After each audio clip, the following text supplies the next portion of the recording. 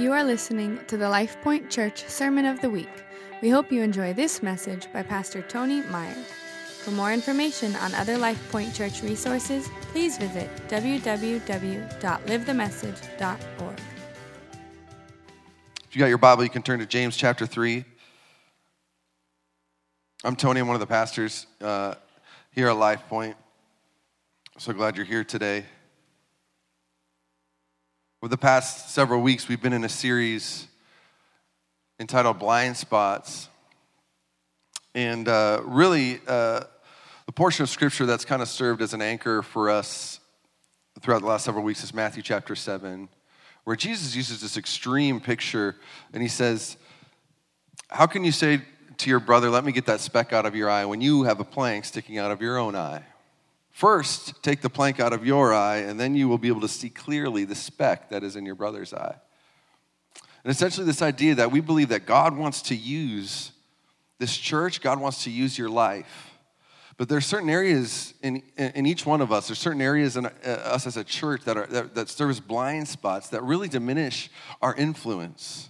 And I don't know about you, but I want God to use my life for the greatest impact while my short time on this planet. Amen? And so we've just been week after week uncovering some of those blind spots. And this morning, we have the opportunity to look at the power of our words. The power of our words. And this has really been one of the anthems of my life, that there is incredible power in our words, the things that we say. Think about this. If I were to say to you just this one word, 3 letters, the word car. The word car, right? You're like, okay, where is this going? Well, immediately as I said that word, many different things in this room popped into your mind, right? For some of you, you're thinking about the actual word, C-A-R, the actual word car. For some of you, you're just thinking about some generic car.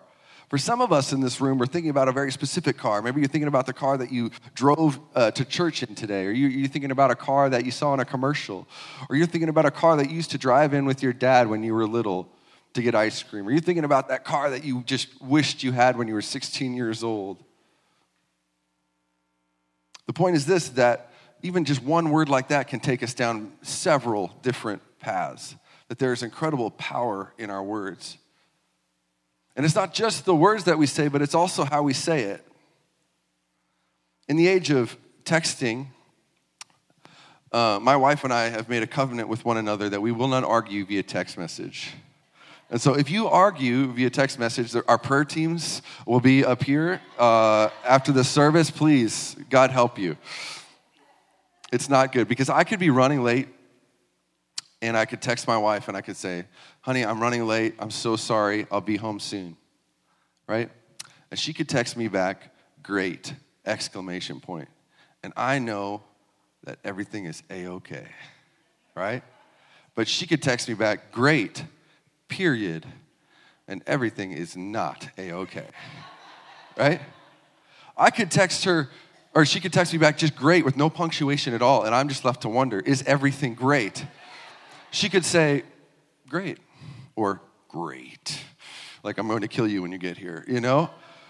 We don't know. Even just punctuation, the way that we say words changes the meaning behind it. The intention changes it, that there's incredible power in our words. And the word has God's word has a lot to say about how we use our mouths. In Proverbs 12:18, it says, the words of the reckless pierce like swords, but the tongue of the wise bring healing. Proverbs 15:4 says, the soothing tongue is a tree of life, but a perverse tongue crushes the spirit. Ephesians 4:6 says, let your speech always be gracious, seasoned with salt, so that you may know how you ought to answer each person. Psalm 141, verse 2 and 3 says, let my prayer be set before you as incense, the lifting of my hands as an evening sacrifice. Set a guard, O Lord, over my mouth, and keep watch over the door of my lips. Proverbs 18:21 says, the tongue has the power of life and death, and those who love it will eat its fruit. Man, there's power in our words. The tongue has the power of life and death. And so the big idea this morning, if you don't get anything else, is this. Our words carry the potential to bring life or to destroy. Your words carry the potential to bring life or to destroy. Did you know that we were made in the image of God? You bear the likeness of God. And if you read in Genesis chapter 1, it says, in the beginning, the Lord created the heavens and the earth was formless and void, and the Holy Spirit hovered over the face of the water. And then the Lord said, let there be light. In John chapter 1, it says, in the beginning was the Word, capital W, Jesus. And the Word was with God, and the Word was God. And all things were made through him, and by him all things exist. So since the beginning of the existence of humanity and this earth, God had this amazing plan. And Jesus spoke out that plan, and Holy Spirit began to move and create. But you and I, we were created in his likeness, not in the same way that we're like little miniature gods, or that we can take something out of nothing, but that there's this creativity that is so like the Lord's that each one of us have. Do you know the very first assignment that God gave mankind was to name the animals, to bring definition, to bring order, to bring intention to chaos? I mean, think of it like this. An artist, it's amazing. They can have a blank, completely white canvas, and they can create a masterpiece. Or hundreds of years ago, when they started making watches, they could take these little chunks of metal and machine them down into like little gears and then fit it all together to create this watch that can keep time. It's amazing. The ingenuity of man that God has given us. God has created us to set things in motion, to bring life. And words carry that potential as well. We set things in motion with the things that we say, emotionally, spiritually, physically, mentally. Words that bring life help solve big problems. Words that bring life prepare us for the future. They bring wisdom and insight. They encourage and inspire creativity. Words that destroy are often critical and nitpicky. They're used to tear someone down or bring them down a peg or put them in their place. They're used to complain about people instead of finding solutions to problems. They speak to someone's past and not their future in God. We have the power of life and death in our tongue. And that's why the Bible speaks so emphatically about this. So in James chapter 3, if we can turn there, James is right at the end portion of your Bible. We're going to read through this. This is James, brother of Jesus. He says this in verse 1. He says, my brethren, let not many of you become teachers, knowing that we shall receive a stricter judgment. Let's just stop there for a moment just to bring context. So he's talking to the early church, and in that day and age, it was kind of highly esteemed to be a teacher, someone that was teaching the word. And so people really sought after this position and kind of self-promoted themselves to the position of teacher without maturity or competence. And so he's just giving them a little warning there.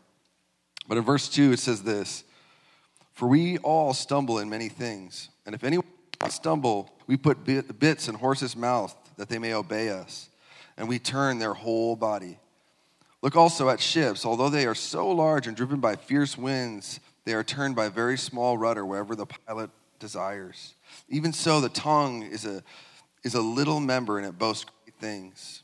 See how great a forest a little fire kindles, and the tongue is a fire, a world of iniquity. The tongue is so set among the members that it defiles the whole body, and it sets on fire the course of nature, and it is set on fire by hell.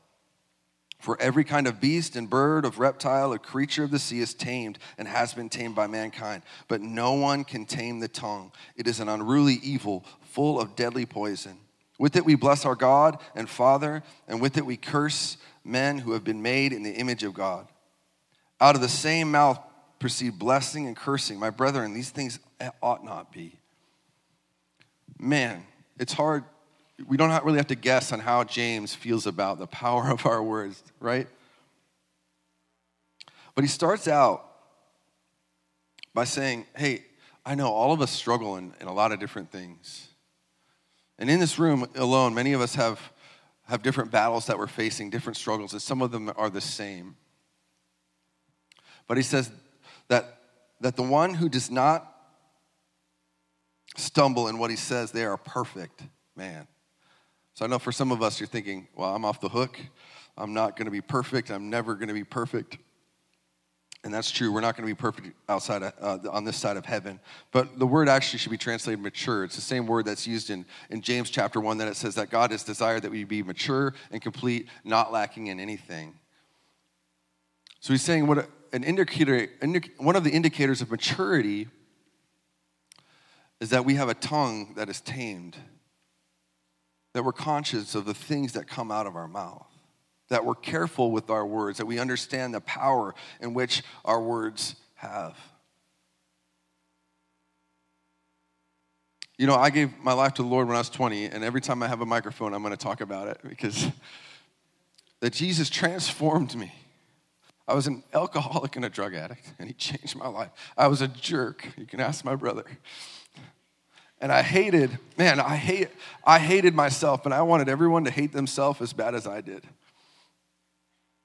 And so, man, with my words, I would just rip people apart. I would just humiliate them in front of people. It didn't matter. I was not a respecter of person. It didn't matter if they had a badge on or they were an authority in my life. It didn't matter if they were the biggest person in the room or the smallest. I did not care. And it was a big reason why I got into so many fights is because a lot of people, they just didn't have anything else to say. The only thing they could do is punch me in my face. And I gave my heart to Jesus. And I started recognizing, like, God, I don't like the things that I say, the things that come out of my mouth. And I remember there was a time where after I gave my life to the Lord where I said something, and I was joking, but one of my friends took me aside afterwards. He's like, Tony, you can't say that. And I said, what do you mean? He said, you can't say that to people. I said, well, why not? Because it's mean. Oh.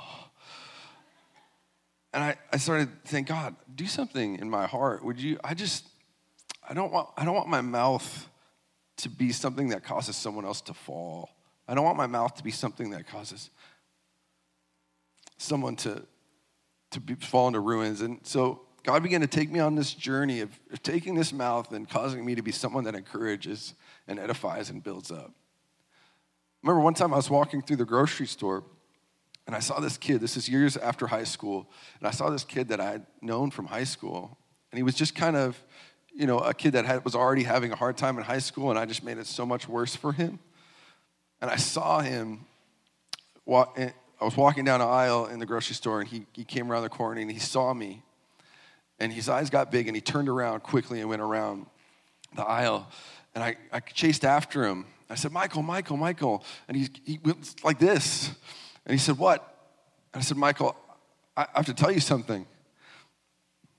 I was horrible to you in high school. I said and did things that I'm so ashamed of.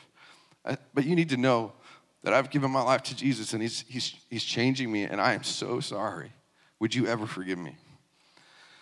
And it was funny because I was, expecting him to just lay into me, and he just goes, yeah, man, of course. And he put his arm around me, and we just sat and talked. It was the strangest thing. But God took me on this journey. I want to use this mouth to bring life and not death. Because we believe,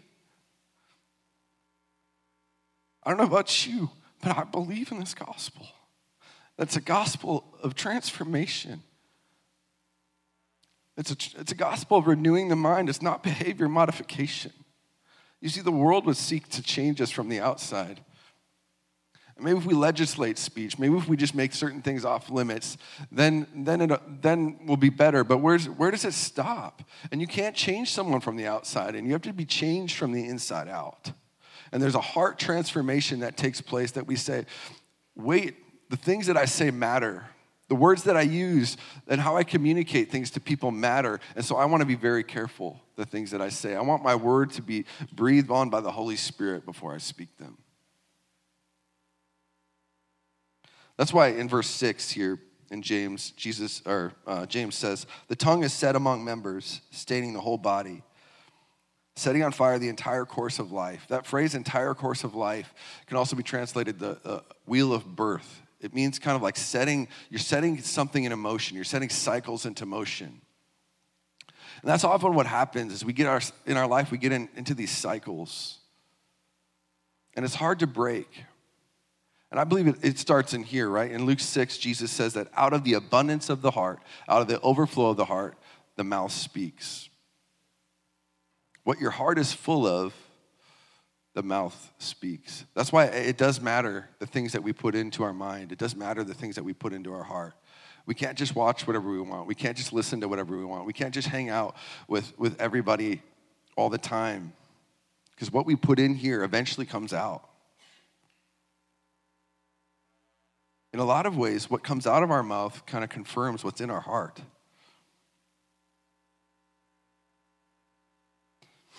And so we get in this cycle, whether it's a cycle of negativity. I worked for a time at an auto repair shop, and I spoke a little bit about this, but I had a manager there, and him and I became unlikely good friends throughout the process, but he was one of these people stuck in the cycle of negativity. Before the day would start, it had been written on the wall what kind of a day it was going to be. And I would say, man, today's going to be a great day. And he said, yeah, just wait until this customer comes in to get their car, and they're not happy about this. Wait till this mechanic gets here, and he's going to be like this. And before the day had even begun, he'd been prophesying about how horrible this day was going to be. And it came out in all areas of his life. I remember one time we were talking to a customer who had spent $1,300 on repairs, which is a lot of, but my manager was getting very frustrated, very defensive, very rude. And so then the customer also was getting frustrated and defensive and rude. And finally the customer said to him, I can't talk to you anymore, and turned to me. And we started to talk, and I kind of talked him down off the ledge, and we got them on their way. And he looked at me, my manager looked at me, and he said, why were they getting so upset? Was I being rude to them? I said, well, yes. Yes, you were. And he said, Tony, I don't know how you can do this. I don't get it. He's like, I don't know how you can be so nice when people are so mean and rude and unruly to you. And my wife thinks this is hilarious because they used to describe me as happy-go-lucky there. And I've been described as a lot of things, and there's nothing wrong with being happy-go-lucky. I've just never been described in that way as happy-go-lucky in my whole life. And say, I don't know how you do this. This is not a happy place. And yet you're always happy. And I said, well, maybe we could change that. But what he didn't know is that every day before I would go into work, I would sit in my car. And I would say, God, help me to be an influence today. Help my words to carry weight today. Help me to make an impact in this place. Help people to see a difference in my life. And God was faithful.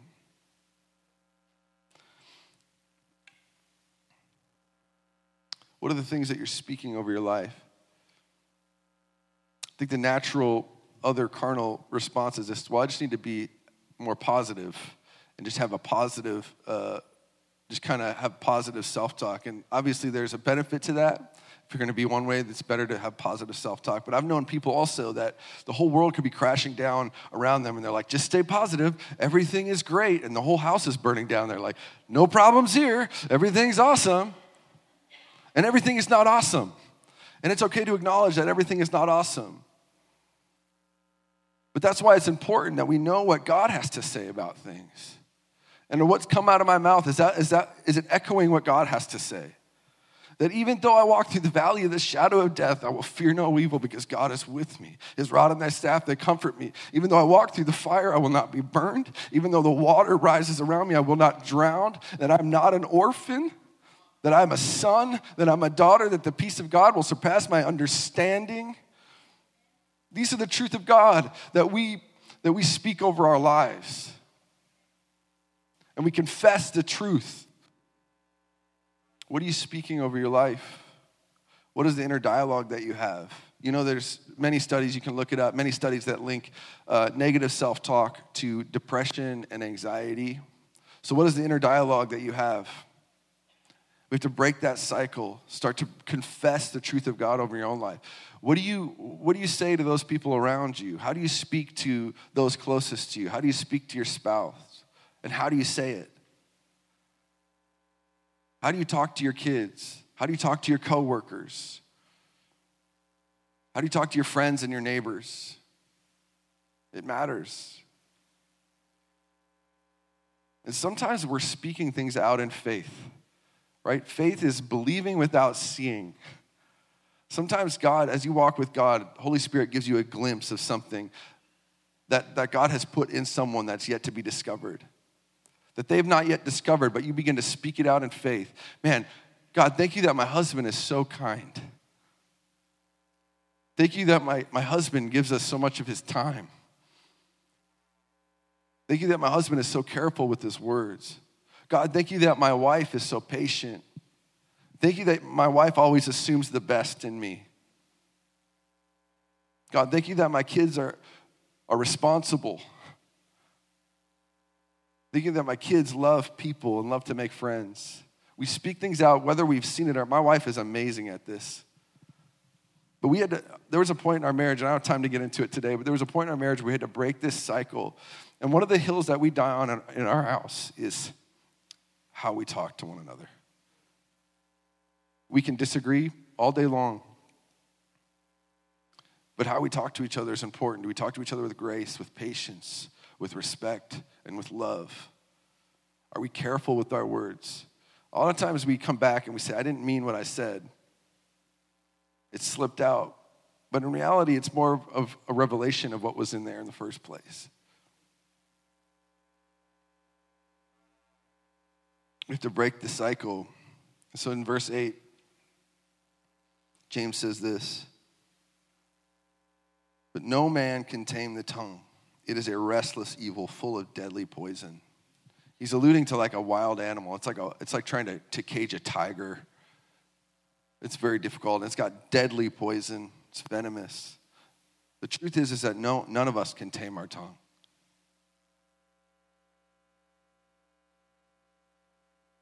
Only with Holy Spirit's help can the tongue be tamed. And I really believe that confession is one of the keys to breakthrough in our life. And by confession, I don't mean like confessing your sins to a priest. I mean like, what are you declaring over your life? What are you declaring over your family? What are we confessing with our mouth? There's this phrase throughout the Psalms that I've grown to love. And it's just two simple words.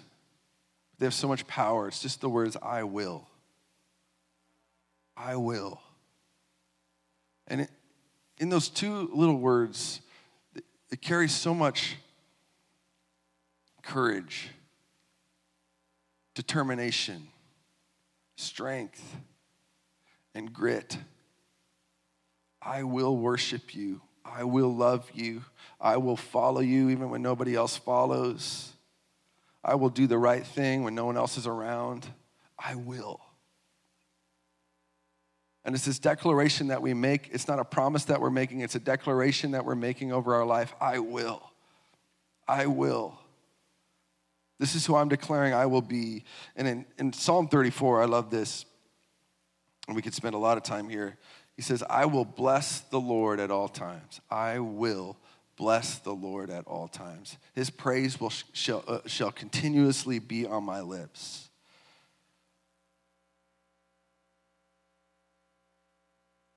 Man, this is why we worship. This is why it's hard to cuss somebody out when you're worshiping the Lord with your mouth, right?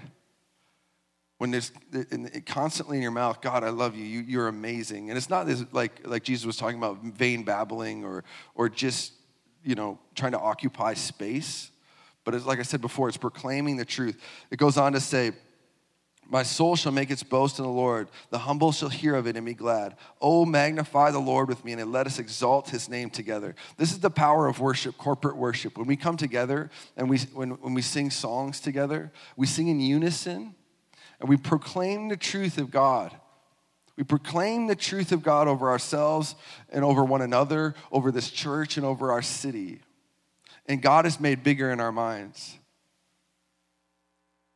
Not that God is small. The Bible says that God holds the span of the universe in his hand.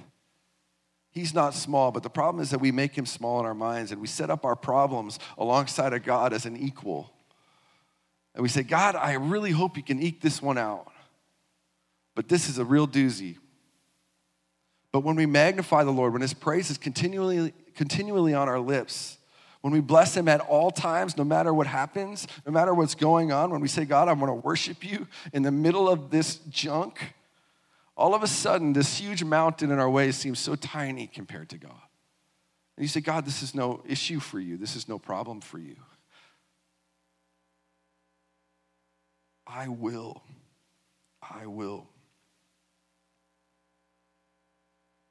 Worship team, you can come.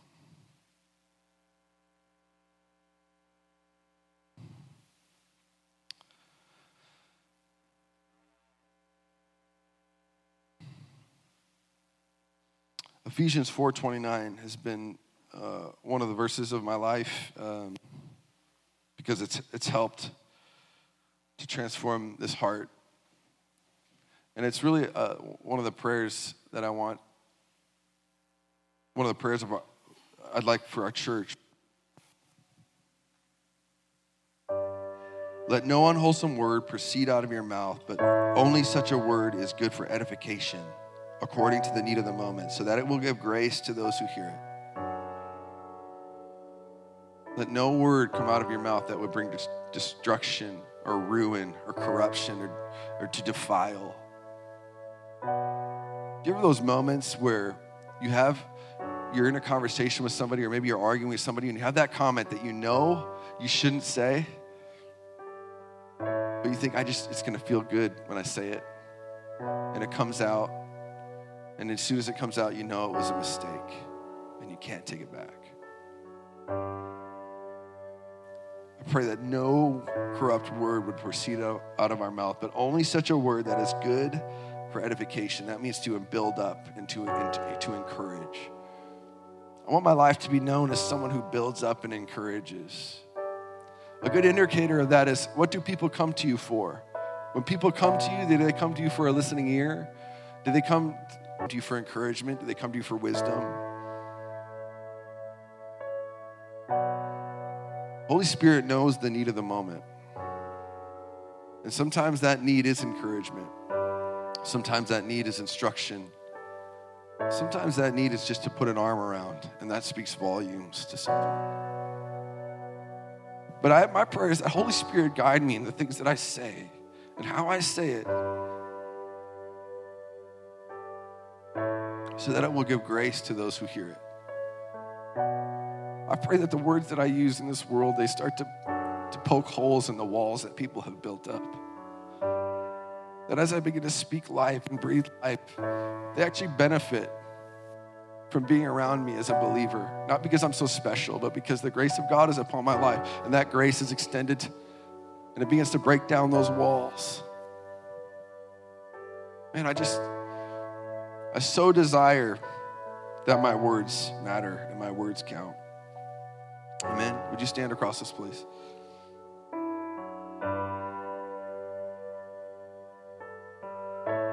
This is a journey that each one of us need to go on. Saying, God, transform my heart. Allow me to understand the incredible power that my words carry, the potential that they have to bring life or to bring death. And as I speak to those around me, as I speak over myself, God, I pray that you just break this cycle, break that cycle. Amen. Can we bow our heads across this room? I have 2 questions I want to ask this morning. And in response to those questions, I'm going to ask that you raise your hand. And my intent in you raising your hand is not to embarrass you or to call you out or make you do anything weird. I just want to pray for you, and I want to know who I'm praying for. So maybe as I've been sharing this morning, you're like, you know what? I want God to change my heart. I want this cycle to be broken. The things that I say to people, how I say it, the words that I use. I want to be careful. If that's you, would you put a hand up? I want to pray for you. I appreciate it. You can put your hands down. The second question is this: is if you're here this morning and you don't have a relationship with Jesus, maybe you were like I once was and was just far away from the Lord, living for yourself. Or maybe you've had a relationship with him in the past, but it's grown cold and stagnant and you need to get your life right with the Lord this morning. If that's you, would you just put a hand up? I want to pray for you. Thank you. Is there anybody else? Appreciate your honesty. Thank you. If you just raised your hand, you need to get your life right with the Lord. Or even if you didn't raise your hand, I want you to pray this simple prayer with me. It's a confession. It's an acknowledgement that God, you're doing something in me and I'm going to give you my life. So agree with me. God's not looking for the perfect set of words or a formula. He's just looking for your heart. So Lord, right now, I just give my life to you. Every single part, I hold nothing back from you, God. I give it all. I surrender everything that I am, the good and the bad, Lord. My trophies and my failures. I just lay it down at your feet, God. Lord, I just repent from sin. I repent from anything that isn't pleasing to you, and I just turn away from it, and I turn to you, and I start pursuing you, God. I stop pursuing the things of this world, and I start pursuing you. And I pray, Holy Spirit, that you just come in power now, in Jesus' name. Setting free captives, changing hearts, renewing minds. Do it now in Jesus' name. God, we just thank you for the incredible responsibility that you've given us. That with our mouths we can speak life and bring life to broken people.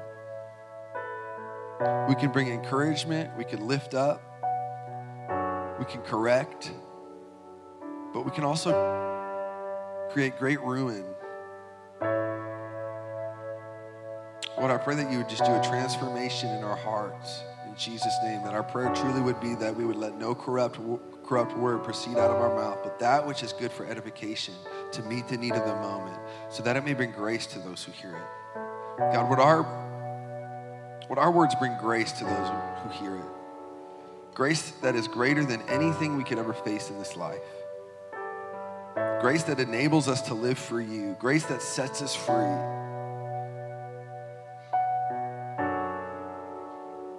God, we thank you for the power that comes in what you say, that one word from you is better than 1,000,000 from anyone on this planet. So God, I pray that you just begin to speak louder in this season, that we would be attentive to listen and to hear the things that you're speaking. We quiet the noise in our life so that we can hear you, Lord.